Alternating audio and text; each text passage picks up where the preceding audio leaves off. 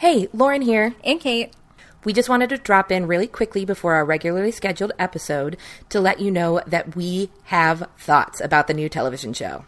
So many thoughts. As you all know, we've been waiting, you've been waiting. July 3rd is now come and gone. The series is epic, amazing. We have a lot of things to say. We know you guys have a lot of things to say, and we can't wait to have those conversations with you. So we're definitely going to have to be doing a little bit more of a deep dive into this show, and we are very excited to bring that to you. Exactly. So we are so excited that we decided we are going to make a very special summer series. We are going to take a pause on our regularly scheduled book-by-book episodes and spend weekly episodes with you talking about our thoughts and feelings on the series. And there may be a couple surprises in there for you along the way as well.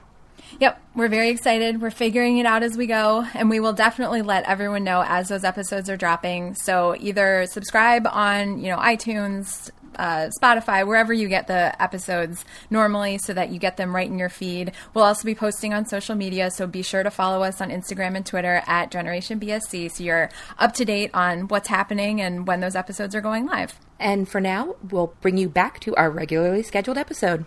Bye. Bye.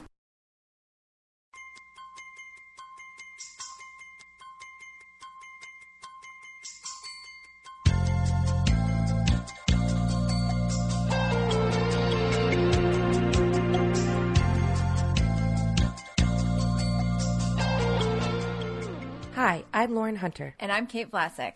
And this is Generation BSC, the podcast where we reread the Babysitter's Club books and mine them for life lessons and juicy nuggets of goodness. Thought I'd spice things up a little bit this morning. But in all honesty, what we do is read our way through the series and take a look back at what we got out of them then, what we get out of them now, how it's shaped us, and a little bit of a spoiler alert for this one. I had a couple of, that's where that came from moments while reading this one. Because, as noted, I am a Christie, for better and worse. Well, we will get into it because I didn't have the same reactions to this one, maybe because I'm not a Christie. So I'm interested to see what your takeaways from being a child and reading these and learning from Christie, what those are going to be. Some you will never see coming. Why are we playing so coy? Let's dive into it. What book are we talking about this week? We're talking about book number 20, which is Christie and the Walking Disaster. And we will come to discover that Jackie Rodowsky, that we have come to know and love over a couple books in the past, is the walking disaster of the title. But we'll get into that. Why don't you give us the back of the book description and see if maybe that gives us a little insight into what we're talking about this week. You got it. So, yes, Christie and the Walking Disaster was released in January 1989. We are still in Anne M. Martin's territory. Okay, back of the book. They're lean. They're mean. They're the pride of Stony Brook. Who are they? They're Christie's Crushers. When Christie sees how much her little brothers and sister want to play on a softball team, she starts a ragtag team of her own. Maybe Christie's Crushers aren't world champions. How could they be with Jackie Rodowsky, walking disaster, playing for them? But nobody beats them when it comes to team spirit. Now, Bart's Bashers have challenged the Crushers to a real live game. It's bad enough that the Bashers truly are lean and mean, but what's worse is that Christie has a crush on the Bashers coach. A crush with a capital C.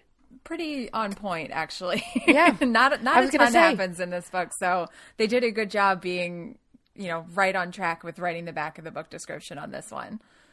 Yeah, I was going to say, I'm trying to remember. I think there was one other time we were like, nope, that was pretty much it. Mm-hmm. But yeah, just that usually once. It's a little over the top and focusing on like half the story or focusing on one tiny piece that's like irrelevant in the overall plot of the book. Here it's like, Nope, you got it. Back of the book writer, whoever you might be. And if I recall correctly, the last time the back of the book got it right was a book very similar to this, that was one of the fluffier books. Which probably makes sense because when it's a fluffier book, there's not as much, nuance or crazy twists coming into it. It's just sort of like, yep, it is what it is. It's a nice little light book where not too much happens, but we get to spend time with characters that we know and love. Yeah, that basically sums up my entire thoughts about this book. There's not a lot of there, yeah, but I enjoyed the ride. So the end, we can, look, we've done it in 5 minutes. That's a new record for us. And we're done. I hope you all had a great time listening this week. But before we get into past our initial overall feelings, why don't you get specific for us? Let us know what actually happened. That I can do. So, the Christy specific plot line in this one.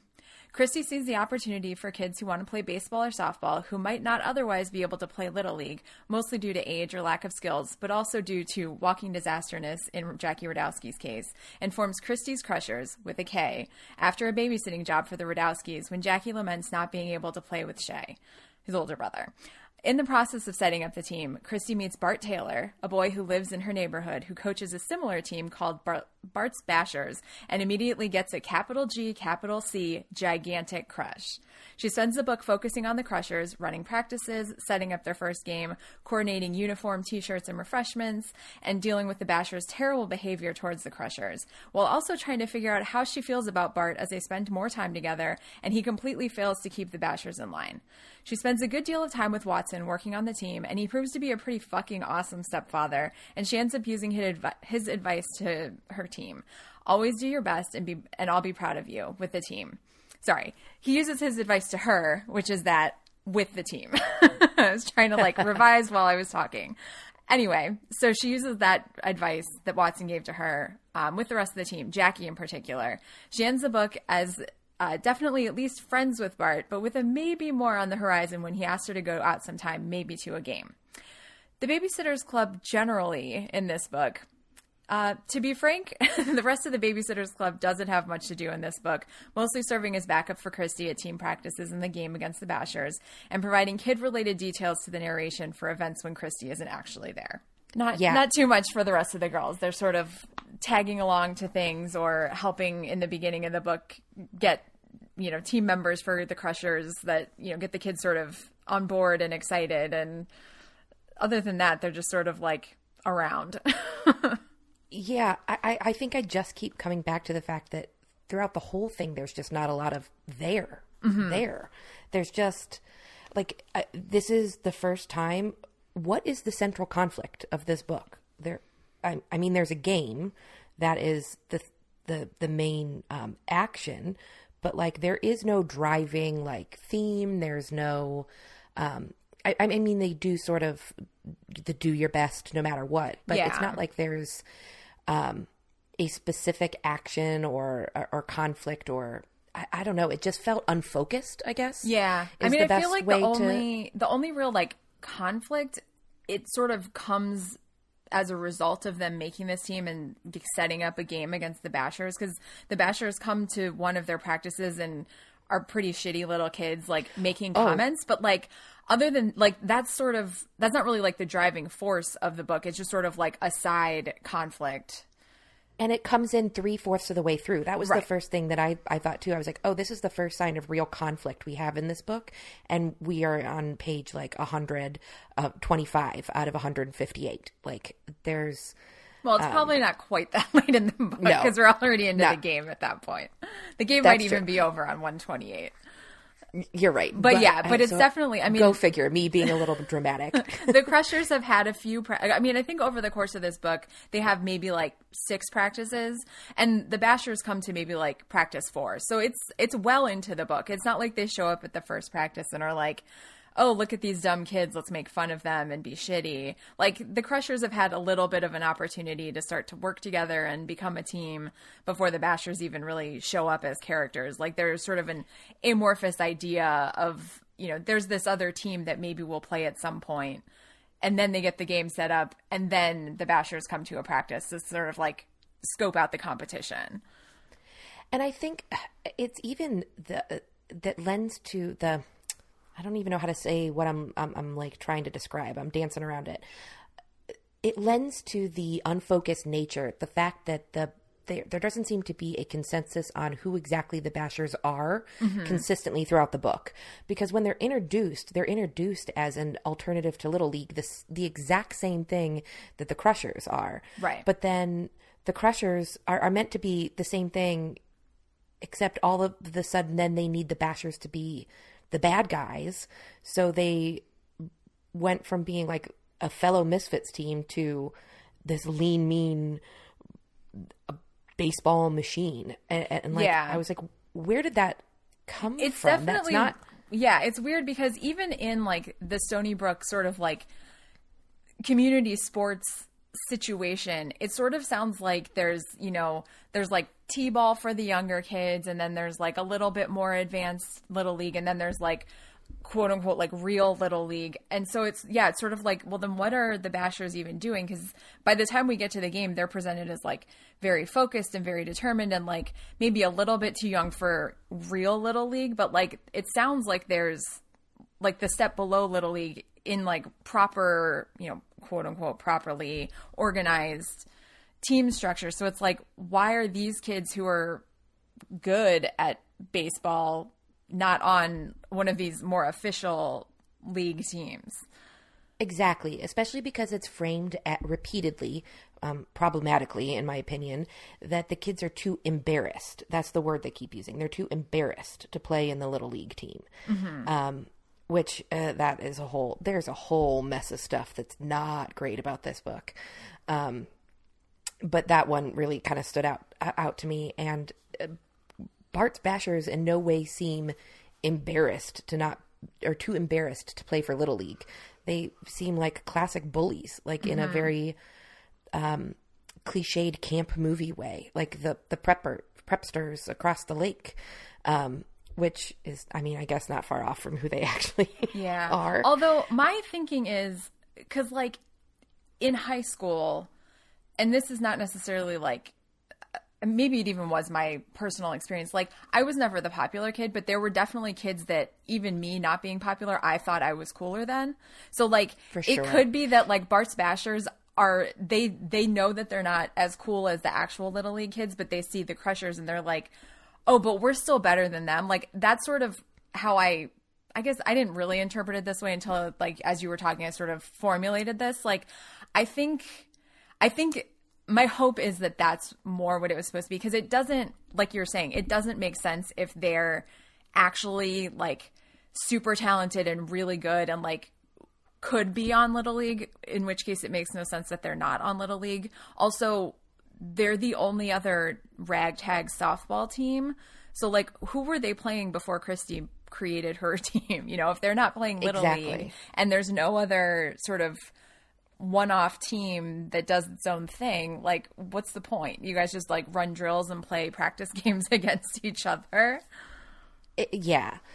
So I actually had that note written down, that when you feel less than, then a lot of times people will then choose to punch down to make themselves feel more.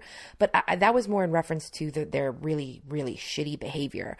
Like I was talking initially about in terms of like, there was an inconsistent level of ability that was laid out, where the initial introduction of the Bashers was they can't play. They're not good enough to play on the team. And then when they show up for this final game, they're suddenly like, I don't know, the Yankees or something. Although they actually aren't that great. Like that's true. The Crushers have a 2.5-year-old on their team, and like the Crushers were winning for a while and keeping it pretty close. So like the Bashers can't be that good. Like if they were the You're Yankees right. and they're like, let's say the Crushers are like the actual Bad News Bears and the Bashers are like the actual Yankees, like it would have been a blowout. And like the Crushers hold their own pretty well. Like obviously they're not quite as focused necessarily.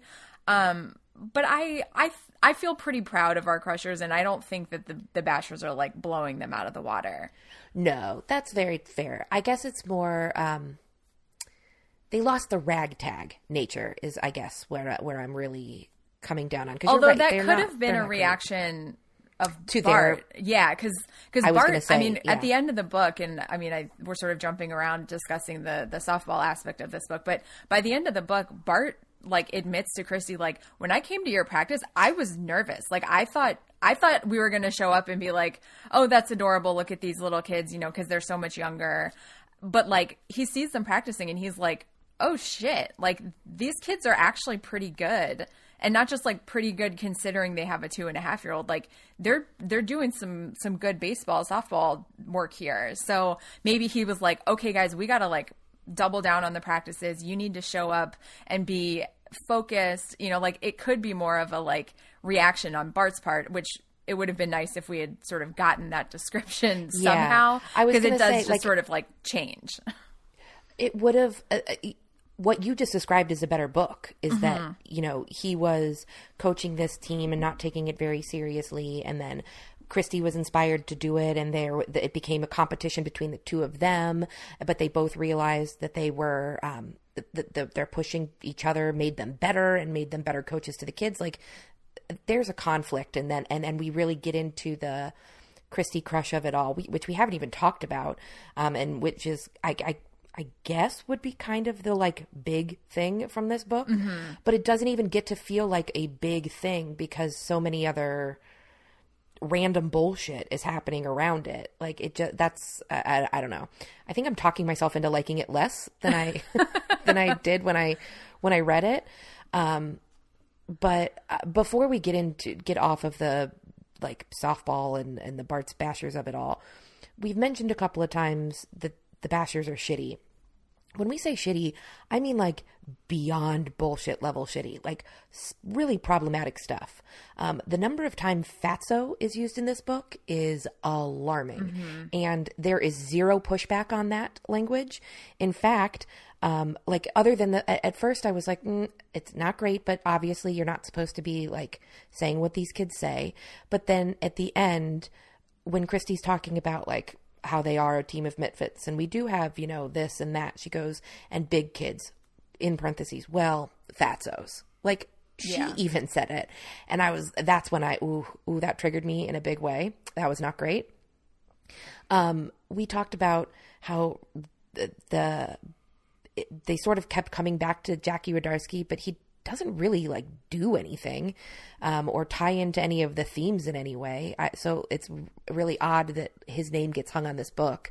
But he was sort of the inspiration, you know, him and, you know, David Michael and Karen and Andrew, you know, two different like babysitting jobs. Christy starts to like formulate the idea. So I think that's sort of the only reason, and that it's, I think, sort of makes sense because it makes more sense to call it Christy and the Walking Disaster than like Christy and the time that she babysat her siblings and they wanted to play baseball. Well, it could have been like something like Christy and the Crushers.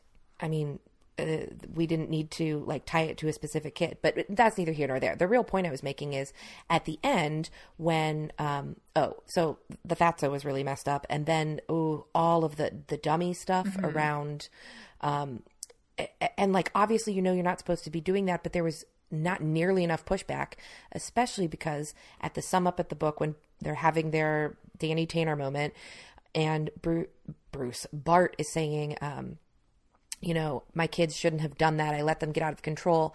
I heard what they said to the kid who ran into the cage, talking about Jackie, because they wanted to tie it back to the title, that's what this all came from. But really, that's what you're apologizing for, not the fatso, not the incredibly ableist dummy. Like, as an aside, Lauren's talking about them calling Matt Braddock, the deaf kid on the team, a dummy. Just so everyone knows, because it's sort of specific, and that is why it's very ableist. You're right. I did not specify. I got too hot too quick and just assumed that you were all right there with me. But that really pissed me off. And that's not a function of, I know it's a function of the times, but like, do better. That is what you're apologizing for, making fun of klutziness and not actual bullying of, anyway, so I need to get off that because I'll get mad again. But one good thing, really, not good, but Haley, Matt's sister, gets like a good like smackdown moment after. So not that this like excuses Bart from having or should have. Bart should have apologized for everything, in particular the like very Jackie running into the batting cage is, yes, they shouldn't have made fun of him for that, but making fun of Jake Coon's weight or making fun of Matt Braddock for being deaf, like, yeah, Bart, acknowledge how terrible those kids are and that you should be apologizing for them. They should be apologizing for themselves. But my thought is, I don't know if maybe the book thinks that because Haley called the kids out in the moment, they didn't need to like bring it up again. I mean, it doesn't make sense. It doesn't make sense. That's my only thing of like, maybe they thought because they had addressed it then that we didn't need to also have Bart address it again. I mean, I don't love that excuse, and I'm not giving it an excuse, but like, because I really did love like Haley shutting that down and like standing up for her brother. And I thought that was like, and it was nice that it was like in the moment. It wasn't Bart at the end of the book saying like, oh yeah, remember when my kids did that? That was bad. Like, we got Haley immediately being like, shut up. Like, that's bullshit. Don't talk to my brother like that. Yeah, absolutely. And she does. That moment is fantastic. In fact, in my notes, it just says Haley equals little badass. Mm-hmm. So you're right. I'm really glad that she got that power moment. Yeah. But it doesn't excuse the rest of it. Yeah, for them in any way to not have their own coach like push back on that. And really, like, I know we keep saying that Bart didn't do this and Bart should have done this as if he's a real person. Like, right. In this case in particular, I put this fully on. This was not an intentional choice to have Bart choose to focus on the wrong things. This is Ann M. Martin not understanding right. What the harm of that was. Right. And well, I mean, the fact that Christy uses Fatso as well is a real clear indication that like that in the writing of this and the editing of this, like, oh yeah, that's okay. Like, that it's okay to use that word and to make that seem like a bad thing. Like, someone's weight is bad. Not like, because it's definitely not saying it's okay to call someone fatso. It's just acknowledging that being fat is worthy of being, it doesn't say, how do I want to say this? The book is not positing that calling someone a fatso is okay. It very clearly says that's wrong. However, what it doesn't do is say that calling someone fat is wrong because it's not wrong to be fat. Like, the book still clearly believes it's wrong to be fat. It's just wrong to not to acknowledge that. Right. You're not supposed to specifically tell someone that they're fat and that's bad, but it is bad that they're fat. Which is, exactly. Thank you. That's why that was a whole mess of how to get that out. But honestly, it's a really sensitive topic for me. And I have had weight issues my whole life. It's something that I still am working on body positivity. And this is one of the ways that I like reading this book was like, oh, a lot of the bullshit that I still struggle with now that is still paying my therapist's boat bills. I'm kidding. But whatever, a lot of the stuff that I'm still trying to unpack to this day is that sort of casual assumption, that baseline assumption that permeated the idea that to be fat, it means you are less than as a person, that you are a failure of some kind. And I got that message from a lot of places, I'll be honest. And one of them is, unfortunately, stuff like this. Yeah. And that messaging doesn't go away. It stays with you. And, some people are better at getting past that than other people, but it just sucks. So I'd really, obviously again, we talk about being a product of the time and not understanding some of this discourse and yeah, we understand that that's not an excuse. And that's one of the things that we're talking about it now, the fact that we can still grow and develop. And, I know that I say things wrong, that 6 months from now, 2 years from now, 10 years from now, I'm going to look back and be like, oh my God, I can't believe I said or thought or did X, Y, Z. That's how the world works. We grow and we evolve and we get better, hopefully, knock on wood. That's what I still believe that. So anyway, didn't need to get all like deep and personal and have a huge moment there, but that was one of the things that really resonated. And it was, I think what was most upsetting to me is it was just sort of yep, kind of a moment, like to be expected. Like it wasn't shocking the way that the dummy stuff was shocking, that they didn't unpack that. It just felt like, yep, that sounds about right. Par for the course. Well, and that's the thing that's sort of interesting is like, you know, going to what you just said about like, you know, in 6 months, 2 years, whatever, you and I both might have a realization that we were saying things that we shouldn't have been saying, or we should have been phrasing things differently or thinking about things in a different way. And, you know, us as human beings will obviously learn and grow every day and, you know, try to be better every day. And obviously, like, the books that I have are from 1989 or 1988 or, you know, whatever year they were published. So, like, for those, it's like, okay, so it's a product of its time. It's, you know, it's a document from 1989. So it can't change because that's what it is. But, like, you're reading the electronic versions and, like, there was an opportunity to make an update, add a sentence to Bart's, you know, apology that sort of calls out these things that aren't okay. You know, they weren't okay then, but, like, we've come to learn and see that we need to approach things in a different way, and we need to work to try to counteract that sort of ingrained thing in our culture that, you know, it's okay to think that people who are fat are, you know, they're the problem and it's bad and they need to change and they're failing on some level.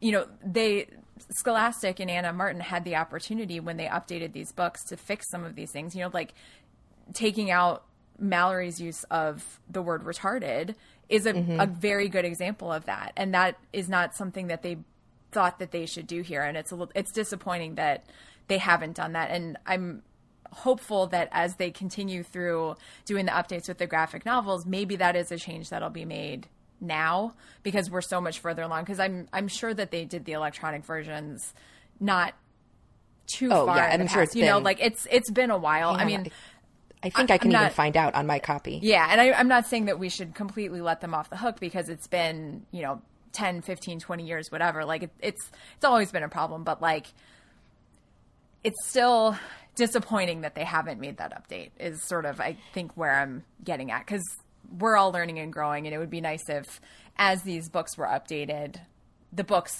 learned and grew and, you know, helped make kids be better people as they're reading them for the first time now.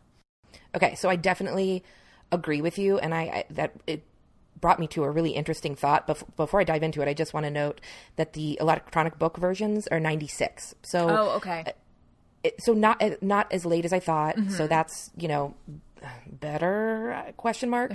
Right. But what it was making me think of as you were talking about it, and I did not expect to tie this book to the current Black Lives Matter movement, but we're having a lot of conversation now around what things were acceptable as a product of our time, and do we just change that and ignore it and pretend it didn't happen, or do we try to contextualize it and put a note? And like, in some ways, yes, I fully agree. Getting rid of the word, especially retard, getting rid of the word fatso, those are steps that should be happening. And do we just not acknowledge that happened, that came from somewhere? But at the same time, these are children's books, and I don't think the kids need a whole discourse on why we, you know, on that here. But I think it might be, you know, a lot of these have a note in the back from the author or like resources for parents. It might make sense to, similar to how HBO Max did the Looney Tunes and the Gone with the Wind, you know, just some historical context in the beginning, and said, you know, this is no longer, we've learned, we've grown, this is no longer acceptable, and this is how people thought at that time. And I don't know, I have complicated feelings about a lot of this, and I've been doing tons of reading on, you know, lots of different thoughts and opinions on how people view all these things, and there are no easy answers. But it's just fascinating. I'd never in a million years suspected while reading this book that we would be having this conversation. So I love when stuff like that happens. Definitely. Anything else about those things before we move on to some of the other, I mean, there's not a ton else. Yeah. I mean, it's mostly like random thoughts. Yeah. I mean, I think we can sort of transition into the discussion about, you know, Christy's first real crush and Bart and everything. But I think we're pretty tapped out on the the softball Christy's crusher side of the plot on this one, since like you said, there's not much there for us to talk about. Oh, other than, before we move away from the crushers too far, I just have to say, Again, not clear why they picked Jackie out of. They could have grabbed any one of the kids and named it after them, but I do love him, especially because Jackie Radowski grows up to Radowski. I can never say his name. Jackie Radowski grows up to be Jerry from Parks and Rec. For sure. Because when they're explaining him, all I could think of was the scene where Ron explains the Yiddish, saying that the Shmuel is the person who spills the soup and the Schlemazel is the one who has it dumped on them. Mm-hmm. Jerry is both. That's Jackie. Like that description perfectly sums him up. So that made me smile all the way through. 100%. So Christy has her first gigantic crush in capital letters. I am dubious about this whole crush thing. I think Christy's dubious about it too. Exactly. Because to firm up your opinion, I think Christy's on the same page about gigantic crush. There is a sense that this just feels forced in a way that the Marianne and Logan stuff doesn't.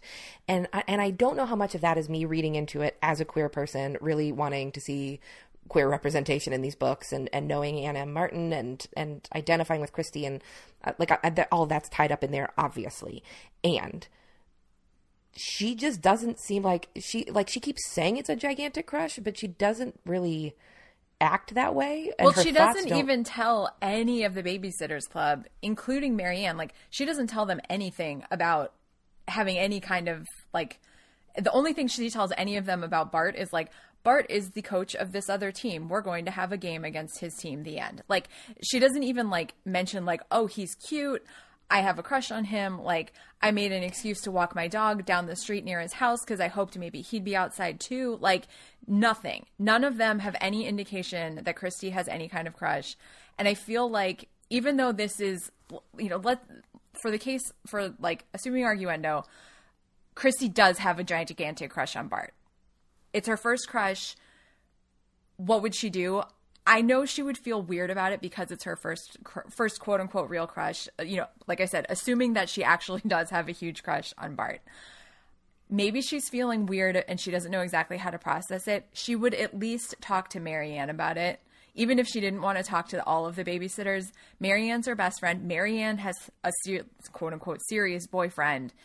She would at least talk to Marianne. And I think it's weird that she doesn't talk to any of them about Bart at all. See, so I'm going to disagree with you there because that part felt very real to me. I still to this day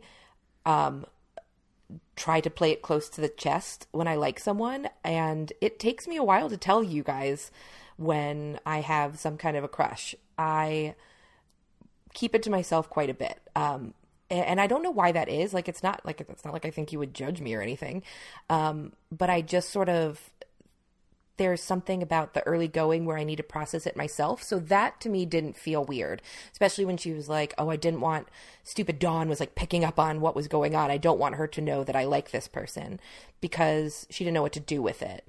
So that to me made sense, but it was the way that she was talking about it where she was did I want him to walk me home? Even in her inner dialogue, she was that was because she didn't really trust him at that point because of the way that the Bashers, I think that's part of the problem with sort of the crush aspect of this story is because it's more than just, I have a crush on this boy. There's all these other things related. Bart is so ingrained in all of these various pieces of this story, and so many things happen that sort of, he seems great, he seems terrible, he seems better. I think that's part of the problem is it's not just she's dealing with this boy at school. If it was Alan Gray, for example, it would be sort of, okay, everything's sort of the same.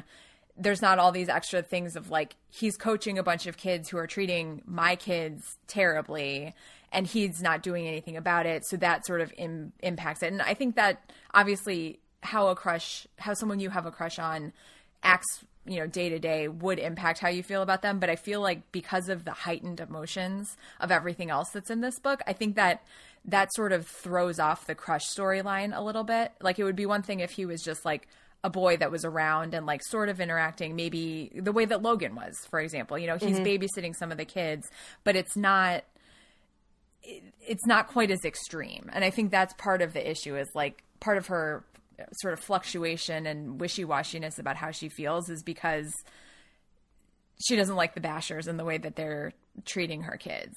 And again, I think that all of that is far more interesting to follow and really get into than what we got out of this book. Like, you keep describing a book I want to read. Okay, so what I'm hearing is I need to do a retelling of Christy and the Walking Disaster, but focus more on the interpersonal stuff with Bart. Yes. I love it. Like, let's just write our own fanfic version of it. It just like because there was so much other stuff happening, like you said, that it wasn't focused on any one thing. We didn't really get to dig into that back and forth. That like that would be fascinating to me. You get your girl like Christy, who is thought of boys as, in the beginning, oh my God, her initial little monologue about boys. I have to share this because it made me literally laugh out loud. As I'm pulling it up, one of my just sort of random asides is that, dude, it's been a long time since we've had a Christy book, and she is funny. So many like funny asides about things. Yep. But here's what she says. Well, I thought I could go talk to him. I wouldn't like it, but I would do it. Why wouldn't I like it? Well, a lot of reasons. For one thing, you can never tell about 8th grade boys. Half of them are normal, and the other half are jerks. And in this neighborhood, about half of both groups are also snobs. I figured my odds. I had about a 25% chance of getting a plain jerk, a 25% chance of getting a snobby jerk, a 25% chance of getting a plain snob, and a 25% chance of getting a regular old nice guy. Yep, I copied and pasted that whole provision into my notes because I was like, that is perfect. And I just love how like logical she is about it. She's like, okay, here are my chances that he's actually cool. Exactly. And so then so to be that logical and dispassionate, like it doesn't even cross her mind that he might be cute. Like right. She's just thinking about the like baseball piece of it. And like, yeah, I want to deal with this guy. I hope he's normal. It doesn't matter if he's cute. Like she's worried about the normal of it, where if it were Claudia, the very first thing Claudia or Stacy would ask would be, ooh, I wonder what he looks like. Yeah. A cute boy my age. That would be their very first consideration.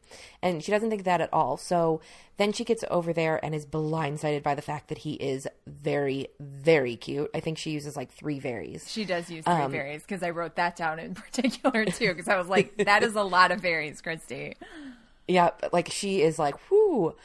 And then, like you said, it goes back and forth because he really does. He behaves pretty shitty. And not in like a Logan, they don't realize he's shitty way, but like actually shitty in a way that she is supposed to respond to and have to process. Like that would have been far more interesting. What do you do with that when I almost would have liked it better if he didn't turn out to be a good guy. If he did just turn out to be kind of an asshole. And she was like, well, what do you do with the fact that the boy I think is really cute? I never think any boys are cute. I think this boy is cute and he's a jerk. And because that is not an uncommon thing for girls. Hence problematic faves. Yeah. So like side note, here's like a whole conversation between Christy and Bart that I copied and pasted, which is, I think after the Bashers come to the practice and are like mocking the kids, I think. Maybe not. No, it's before. But so, okay, I'm just going to read it. Bart looked thoughtful. I don't think so, but most of my kids are a little older than yours. They're about 7 to 9. They're pretty much past being afraid of the ball and stuff. They're not great players, but they aren't babies. The Crushers aren't babies, I cried. Bart flushed. Lighten up, he said. I didn't mean that. I was just pointing out that the Bashers are older. Sorry, I said, and then practically melted as the streetlights came on and caught Bart's hair, giving it a sort of glow. Bart was the cutest guy I'd ever seen. Hey, said Bart, I've got an idea. Just to show you that I think your team is as good as mine, even if the kids are younger. How about a game? Bart's Bashers challenged Christy's Crushers. Lighten up? Like, I was like, what the? And then she, like, apologized. It's like, Bart, you're being an asshole right now. Like, you suck. That offer of the game is the most condescending thing ever. Right, it's like, just to show that I think they're okay. Ugh. We'll toss you a pity game because I think you're kind of cute. Like, lighten up. Oof. Yeah, the lighten up, like, really got me. I was like, oh, man. Yeah. But again, I do think that is a case of the book not knowing how terrible he is versus the times when the book does know how terrible he is. Right. So anyway, I just, it just, again, feels like a missed opportunity. And I know we say that every once in a while, but it really is because we love these books, and there can be more. Because there are books in this series where they have done more, and they've done a really great job with some of these situations or characters where you can take that, that hint of greatness and like turn it into something really good. And here it's like we can see what Bart could have been, or a way that the story could have gone that would have been better. I mean, as we've discussed, like this book is not. It's fine. It's fluffy, it's light, it's entertaining, but like just from the conversation we've been having, like there are so many ways that this could have just been elevated and made a little bit better, and overall just better. And that, so we're not disappointed. We're just, I guess we are a little disappointed. Like we're disappointed that it's not the book that it could have been, even though we still love it. And that, like you said, we love these books so much. We love these characters. We love Anna and Martin, and we know that they can do more, and we wish that they had all the time instead of just some of the time. Exactly. Just to clarify that criticism does not indicate that we don't like things. I think sometimes people, when they listen to podcasts about something that they love, expect the people to love everything all the time. And that's quite frankly not what I'm interested in. I want to hear like actual get into it. So anyway, but along those same lines, don't remember what I was going to say. Never mind. Totally lost my train of thought. I do remember. But I think what we're actually seeing is, the more I think about it, it's got to be at least partially informed by the release schedule. We're looking at a book a month. Like, they are not long or complicated books. And granted, half of them are filled up with the same details that are present in every book. And it still takes time to write. And I think we can definitely tell that some of the books are of higher, not quality, but like stickiness or substance, I guess is the word. Some of them are more substantive than others. And it really just feels like every once in a while it's like, ooh, that one was a lot. I need a quick one that I can just sort of dash off. I just need to grind through this and get it done. For sure. And I mean, it might also be a product of, maybe there are certain characters that are more fun to write for, and it's easier to get into their frame of mind. I mean, like, I'm sure that if I were writing this, I would have a difficult time with some of the characters over others. I mean, even just looking at our, quarantine emergency meeting episodes, some of the characters we were like, I mean, like, for example, like when you were trying to figure out Mary Ann, you're sort of like, oh, I don't know as much, but like Claudia was like, oh, this XYZ, Christy, like, it's like, exactly. Which characters can you sort of put yourself into a little easier? And maybe that helps helps the author write more quickly or have a better time. Although I think making that argument is sort of interesting, because I know Anna Martin has said many times that she was a Christy. She always sort of felt like she identified the most with Christy. So it's funny that this is a Christy book where we're having this conversation where we think it could be better. But the thing is, I think that what the thing that made it so difficult is what a strong grasp that she has of Christy, because it is really enjoyable to read. We are like only just getting into, like I said, talking ourselves into not liking it as much, because the actual experience of it, even in the like deep dive note taking experience of it for me, was still very enjoyable. And a large part of that is because of how well she does write Christy. Yes. Like we talked about those asides. We read full passages of Christy just being Christy, about boys, like so funny. So I think there's a lot of that is really what carries this book. So I think that even we haven't even gotten into it. You mentioned it in your summary, but the Watson of this book could have been a whole book. I mean, he is incredible. And I love that their family unit is being solidified, but we really had one book where with the wedding where she was like, okay, and sort of like came around, but that was the last time she was just getting used to the neighborhood and Christy and the Snobs. And now she's full on like, Watson's the best thing since sliced bread. Mm-hmm. And I'm like, why? I think it would have been more exciting, or not exciting, I guess, but more fascinating for me to read a book about how Christy got there, about how she and Watson bonded over baseball. Because have we ever heard that Watson loved baseball before? I don't recall that being a detail. So. Yeah, it's just sort of like, I mean, yes, I love that piece of this story, but this relationship between them is sort of almost already fully formed, or at least a lot closer to fully formed than, like you said, the last time we really saw Watson and Christy interact, it was still sort of like awkward and figuring things out. Like, she was okay with him, but she wasn't like comfortable with him. He wasn't necessarily someone because she was questioning whether she could ask him, what was okay for her to ask him for. Mm-hmm. Obviously she wouldn't ask for, 4 years of college, but could she ask for a VCR? Like, so it's sort of interesting that was the last time we really saw Christy talking about her relationship. And now she's like, he always tells me to do my best and try hard. And as long as I've tried my hardest and to do my best, then he'll be proud of me. And it's like, I want that conversation, like you said. Like, I want a book between the prior book and this book where we get a little bit more of that relationship building. Because while as I love the relationship they have now, I think that would have been a very interesting thing for kids reading these books, to see the progression from I hate Watson to I'm okay with Watson to, our relationship is growing stronger and we're getting to know each other and become more of a solid family unit, to now I'm going to start a baseball team and I need Watson to be the one to help me because I know how much he'll support me, and, he knows so much about baseball and he loves baseball. So this would be the perfect thing for us to do together. And I feel a little bit, let down that we didn't get to see more of that. We just sort of got to this point and it's like, and here we are, and we're super solid stepfather-daughter relationship. Yeah. Even as a, more evidence of the scattershot feel of this, we do get that Danny Tanner moment with Christy and Watson, but mm-hmm. like, again, 3/4 of the way through the book, like before the big game even starts.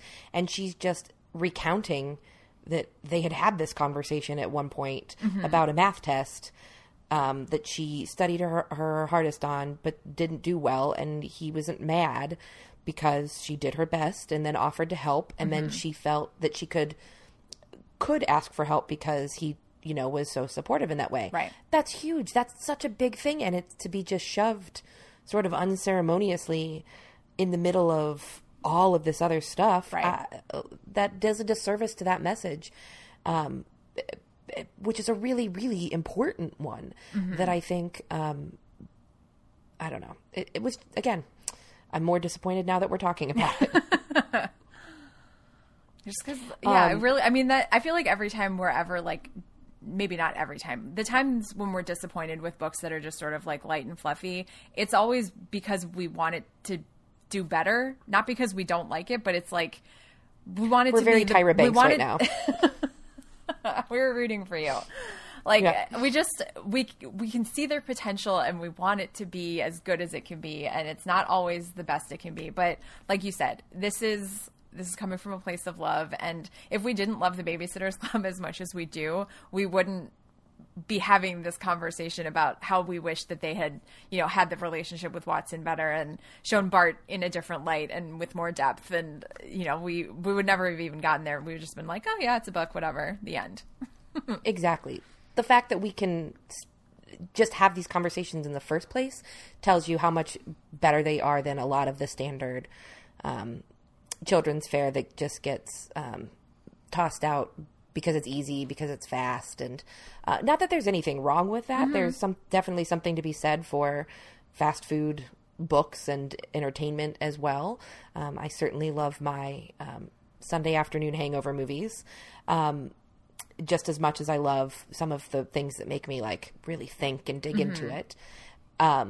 So there's definitely a place for both. And again, we keep getting to come back to the fact that these are meant for small children. Right. So I do think that we at least try to keep our critiques to a level that makes sense for young kids reading them, that we're not, holding them to a standard of what we would expect of things aimed at even YA. Right.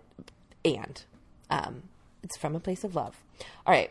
So I think that's enough, like, negativity for the moment. Do you have any other big thoughts, or do you want to switch over to some random, fun, stray observations? I think we've covered all the big stuff, and I think there's a lot of sort of fun one-off things we can circle back on to bring it back to the positive side of everything. So I say let's dive right into those hilarious asides.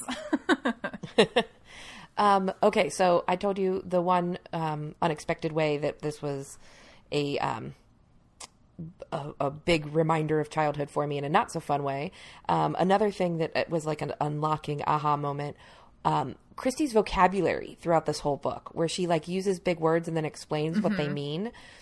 I was obsessed with having a big vocabulary as a kid. It was a compliment I got relatively often, and I always attributed it to books, and I had totally forgotten that came directly from this. And I was like, oh, that's cool. You can like learn big words, and that makes her sound really smart. And it was one of those things that, like I said, it happens to me a lot when I'm doing this. When I start reading it and it like unlocks something in my brain, it like unlocked this whole, oh man, I had forgotten about that obsession. And I'm looking back, I'm certain I was relatively obnoxious using, giant words when they were not necessary. But that was dual Christie and Anne Shirley. Anna Green Gables had a big part in that as well. But it was just a fun little, I was like, oh yeah. Sometimes reading Christie is really, really fun for me. And sometimes it's like, oof. Okay, I was that way too. Well, I think one thing that's sort of interesting on the vocabulary, because that was one of my sort of random asides, just the fact that Christie uses some words that to a young reader, like an 8-year-old, maybe wouldn't have seen those words before. Like she defines fertile, she defines crucial. So I think as a sort of lesson for younger kids, like you can use this book to learn some of those words to help grow your vocabulary. So I thought that was sort of a fun thing that, it's not only Christie sort of pointing out like, look at this vocabulary that I have. It's also an interesting thing. Like you now learned 3 new words in this book that you maybe wouldn't have heard of otherwise, or you maybe have heard the words, but you didn't really know exactly what they meant, even though you could sort of try to figure it out in context and, whatever, your parents said it or one of your teachers said it or you read it in another book, but they didn't really clearly indicate what it was. I thought that was kind of fun that it could be a teachable moment as well. Exactly. And not only did it teach them those specific words, but it taught you that's possible, that there are other words that you could look up and use to mean other things. Like it sort of, we talk often about one of our favorite things about these books is the teaching us to read how to read. That this is a new technique. Here's how you learn about what words mean.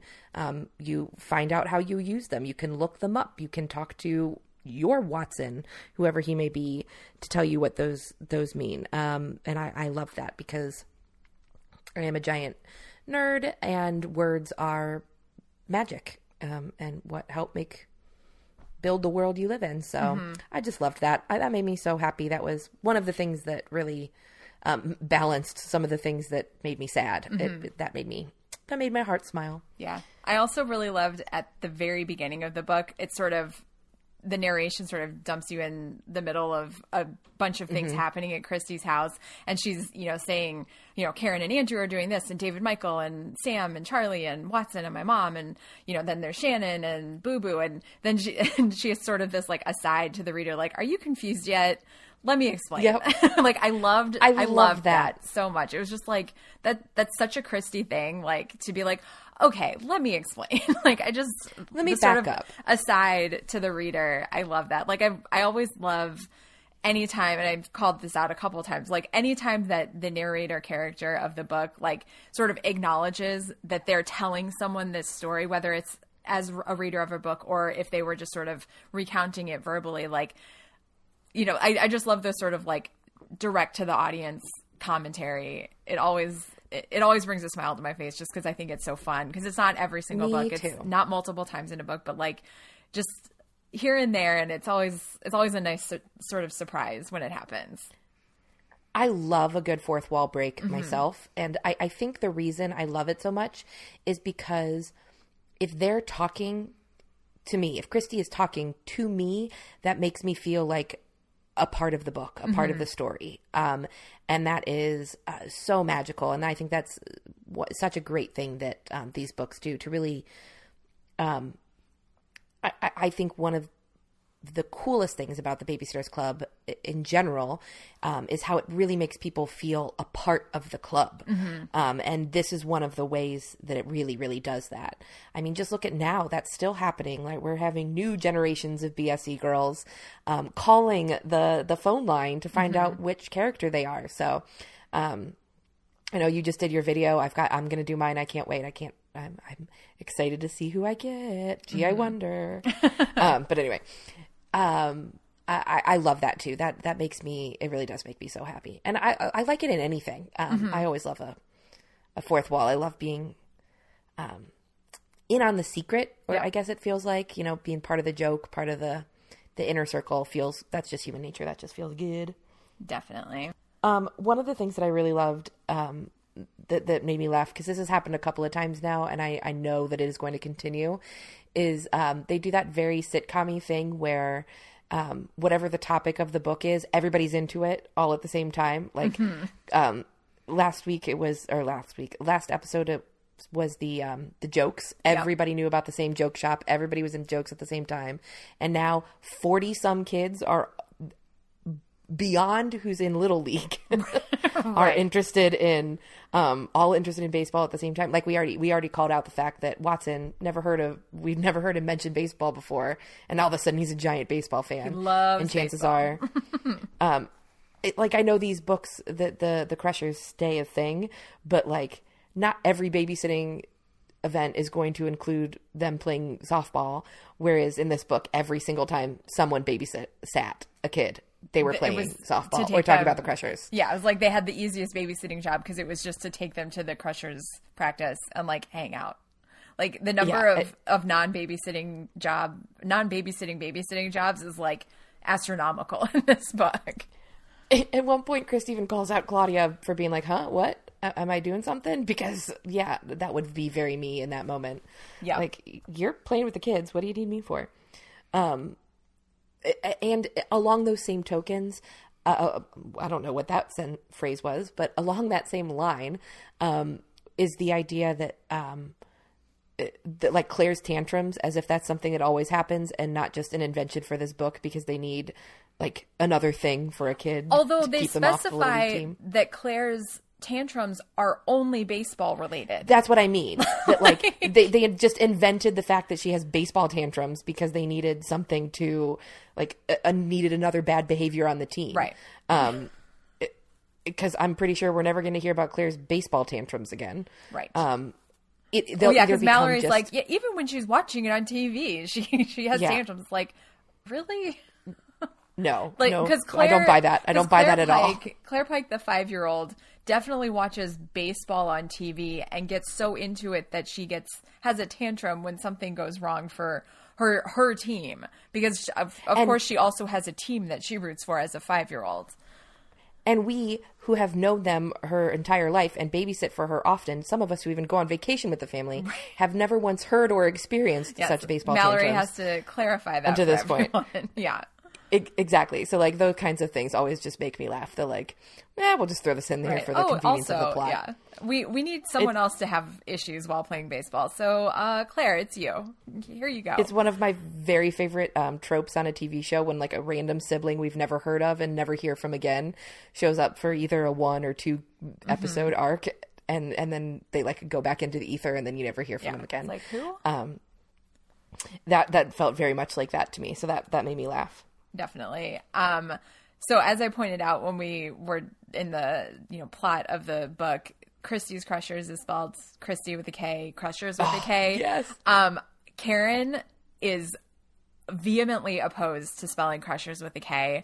She hates it so much that she has her mom. So all of the kids all get iron-on letters and make their own T-shirts that will match.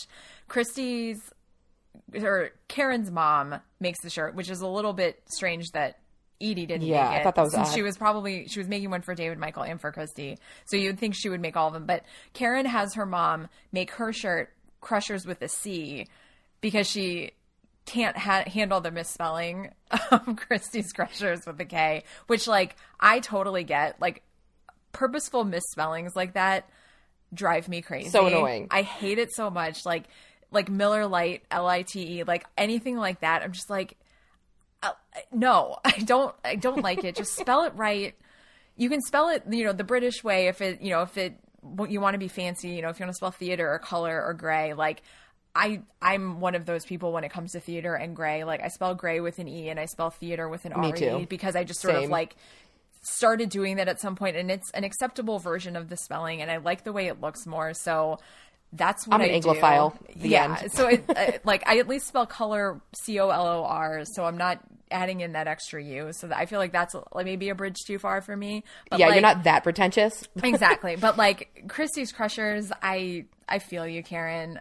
And I know that I always sort of rag on Karen, and then I realize that there are actually things that I really like about Karen, and she can be pretty adorable. So again, this is another acknowledgement that I am walking back my initial feelings about Karen Brewer.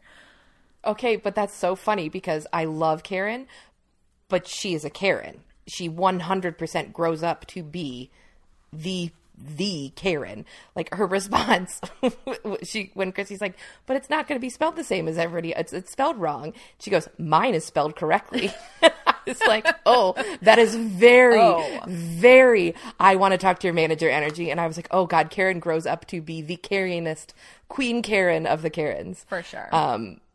Which, you know what, I have no complaints about that. I love her for it. It cracks me up because I firmly also believe that she's going to be the kind of Karen that uses her Karen powers for good. Mm-hmm. Like for the sure. lady who with the voting suppression who was like, not Yep. on my watch. Exactly. Take me to your manager. The best kind of Karen. Good Karen Yes. energy. Anti-racist, fight the power Karen. I love it. On board. Yeah, there's nothing inherently wrong with being a Karen. It's where you put that Karen energy Yes. that makes all the difference. I have to reassure myself because I am fully aware that as a 30-something white woman, I have built-in genetic Karen tendencies. It's just sort of something that we're all born into, and must rise above. Anyway, one of the other things that I was thinking of, and I mentioned this before, but I think it's going to be becoming a reoccurring thing I think about as I read these. I want a companion series of what the hell is happening with Charlie with all of this. Like, Right. he's a 17-year-old boy that 3 times a week has no problem taking his sister across town, driving around for half an hour, then picking her up and driving her home. And is then he a also saint? managing the refreshment table at the game and like diving to grab things when Jackie inevitably knocks the legs out from half the table and things go flying. Like Charlie, I need more explanation and like internal monologue from Charlie and like who he is, because Yeah. I Tell don't me understand what is going on. Or, and even None more of it makes sense. to that, at least on parts of it, like Sam is right there helping Charlie man the refreshment table and like be supportive. And it's like, what 15-year-old boy is like Yeah. helping his little sister manage her, ragtag softball team events? And they are not like losers or ugly or like we not ugly, that sounds awful, but I just But they're mean, both like, popular. They have a lot of Yes. friends. They have a lot of things to do. They both play sports. Like, how do they also have time to like drive Christy around, around 3 nights a week, every single week? And it's not like he does it 2 days a week and her mom does it. Like, it's always Charlie. And yes, they pay him $1 each way or whatever, $1 a meeting. Like, he's getting something, but like, is it really worth it? Like, because it's not like he drives there, drives home, drives there, and then drives home again. Like, he probably has to like find somewhere to like kill a half an hour, but he can't kill more than a half an hour. Okay. Who is Charlie having a torrid affair with that lives in the surrounding area of Claudia's? We've got some suspects. I think there's a story there. Mrs. Barrett. He's got a half an hour to kill. Is it Mrs. Barrett? Ooh. I think it's Mrs. Barrett. Ooh, Charlie and Mrs. Barrett. He has no problem driving Christy because he's got that half an hour of Mrs. Robinson sex lessons that he can get 3 times a week from Mrs. Barrett. Oh, I like this. I like this. I like this that is, too. And Mrs. Barrett is like young enough that she would like, I mean, not that, whatever. He's 17. I wish he was 18. I'd feel more comfortable about it. Me too. Okay, fair. Yep, I don't like it. Okay, right, so he's 17. when we do this like retcon version or this sort of like new version, we're just going to age him up. Maybe he'll be 19. He's living at home while he's like a freshman at Stony Brook University. So he's like... What? Let's make it unproblematic. Let's make it a toward affair with Janine, we'll age her up and age him down a little bit. And so there's no weird Mrs. Robinson, icky consent stuff. It's just... That could work. Because he's 17, she's 15. But she's like emotionally or intellectually like 40. So she... And they have like some, maybe there's like some, she's tutoring him. He's not doing well in school because he's more concerned with sports. And there's like that love-hate thing. And yeah, there could be some really, basically what I'm saying is there is very fertile ground in Christy's words for what is Charlie up to. So we could talk about that for another 10 hours and we have already gone over an hour. So maybe we will write that and post it somewhere and share our fanfic. Better yet, if anybody has suggestions for what Charlie is up to, send them our way, and we'll share them with everybody because that would be really fun. That would be super entertaining. What is Charlie doing? Then we can have a whole like fake podcast, like a fake true crime podcast about what's the mystery? How does Charlie spend his half an hour 3 days a week? I love it. Okay, any other random observations, stray thoughts? I have a couple just sort of like stray thoughts, so I'll hit them real quick because there's not really much to discuss. First, when Christy is sort of describing all of her friends, she says that Mallory and Jesse were both in the market for a best friend and found each other, which was like the cutest. Yep, I loved that. When Christy shows up to Claudia's house for the first meeting of the book, she says, Claude is just like a squirrel. She hides food and then forgets where she hid it, which is like the perfect description of Claudia. So cute. She's always like, I think I have this here, and like digging under her bed or in whatever drawer. So I thought that was fun. And then my last sort of random thought, despite Christy loving to describe gross things discussing things to gross all of her friends out, apparently she is incredibly freaked out by bloody and loose teeth. I did note that as well. I noted that as well because I was going to ask you what are your thoughts on loose teeth? Were you a kid who liked to yank them out or were you grossed? I was sort of a combination.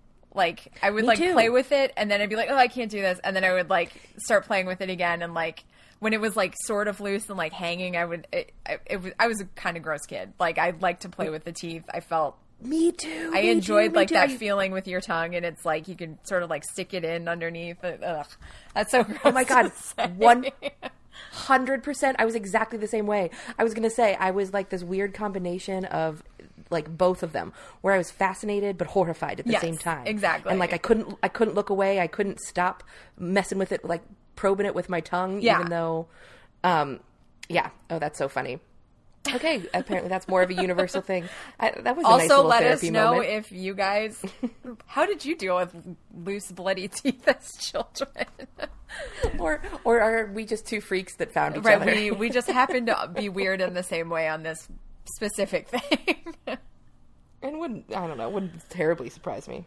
Okay, any other random thoughts before we get to Mallory and the trouble with twins?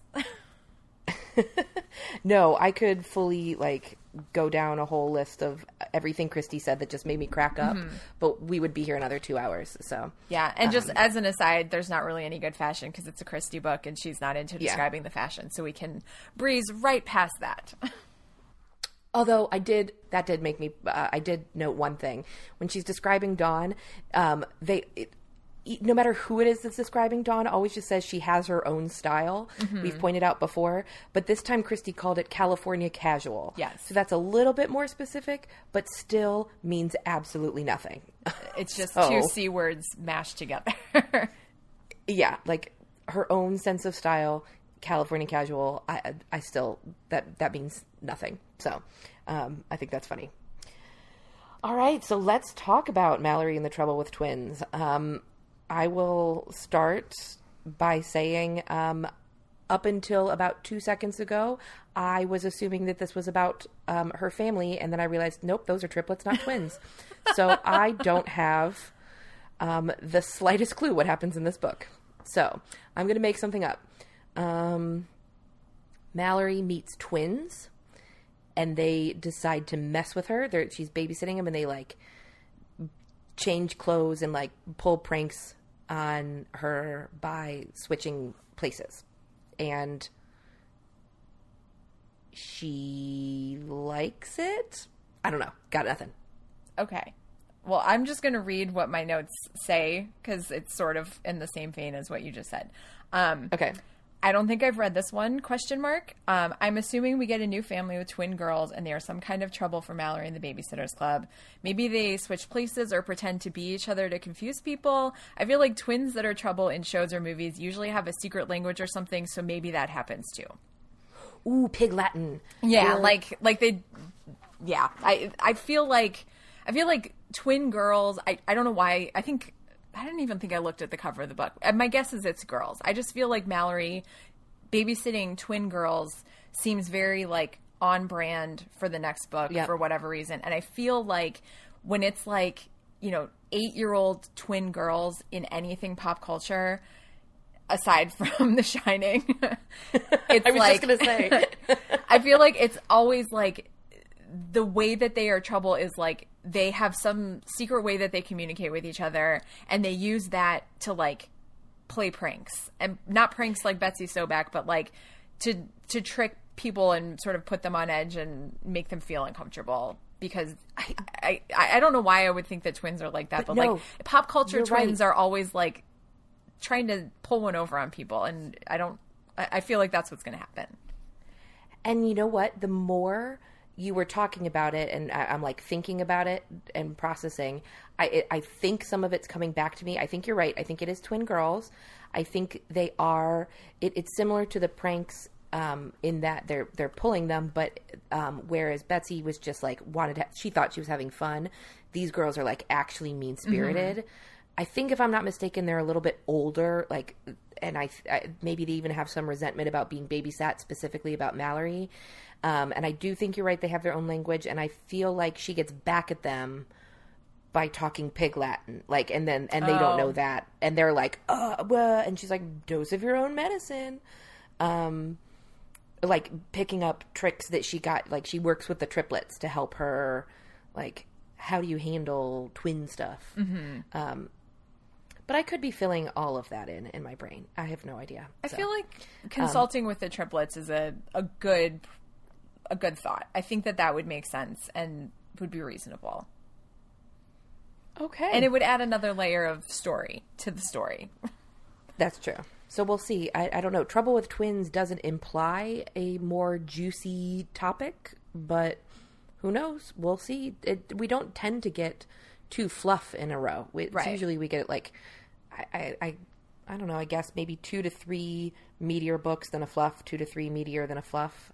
Yeah. Although we didn't think that we were going to get Jesse's racism book in Jesse's secret language. So for all we know, there's going to be some crazy out of left field messagey issue. You're right. That comes up. We'll just have to read it and find out and discuss with all of you next week or 2 weeks. Yeah.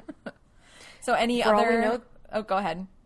I was just going to say, for all we know, this could be the book where they get into the genocide of the Native American people. Like, for all we know, total left turn.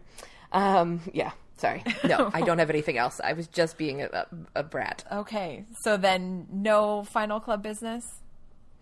Why don't we remind people where they can reach us and rate and review, because that helps us out with iTunes. You can follow us on Instagram and Twitter at Generation BSC or email us at generationbsc@gmail.com. So with that, I'm Kate Vlasic. And I'm Lauren Hunter. And this episode of Generation BSC is now adjourned. Say hello to your friends.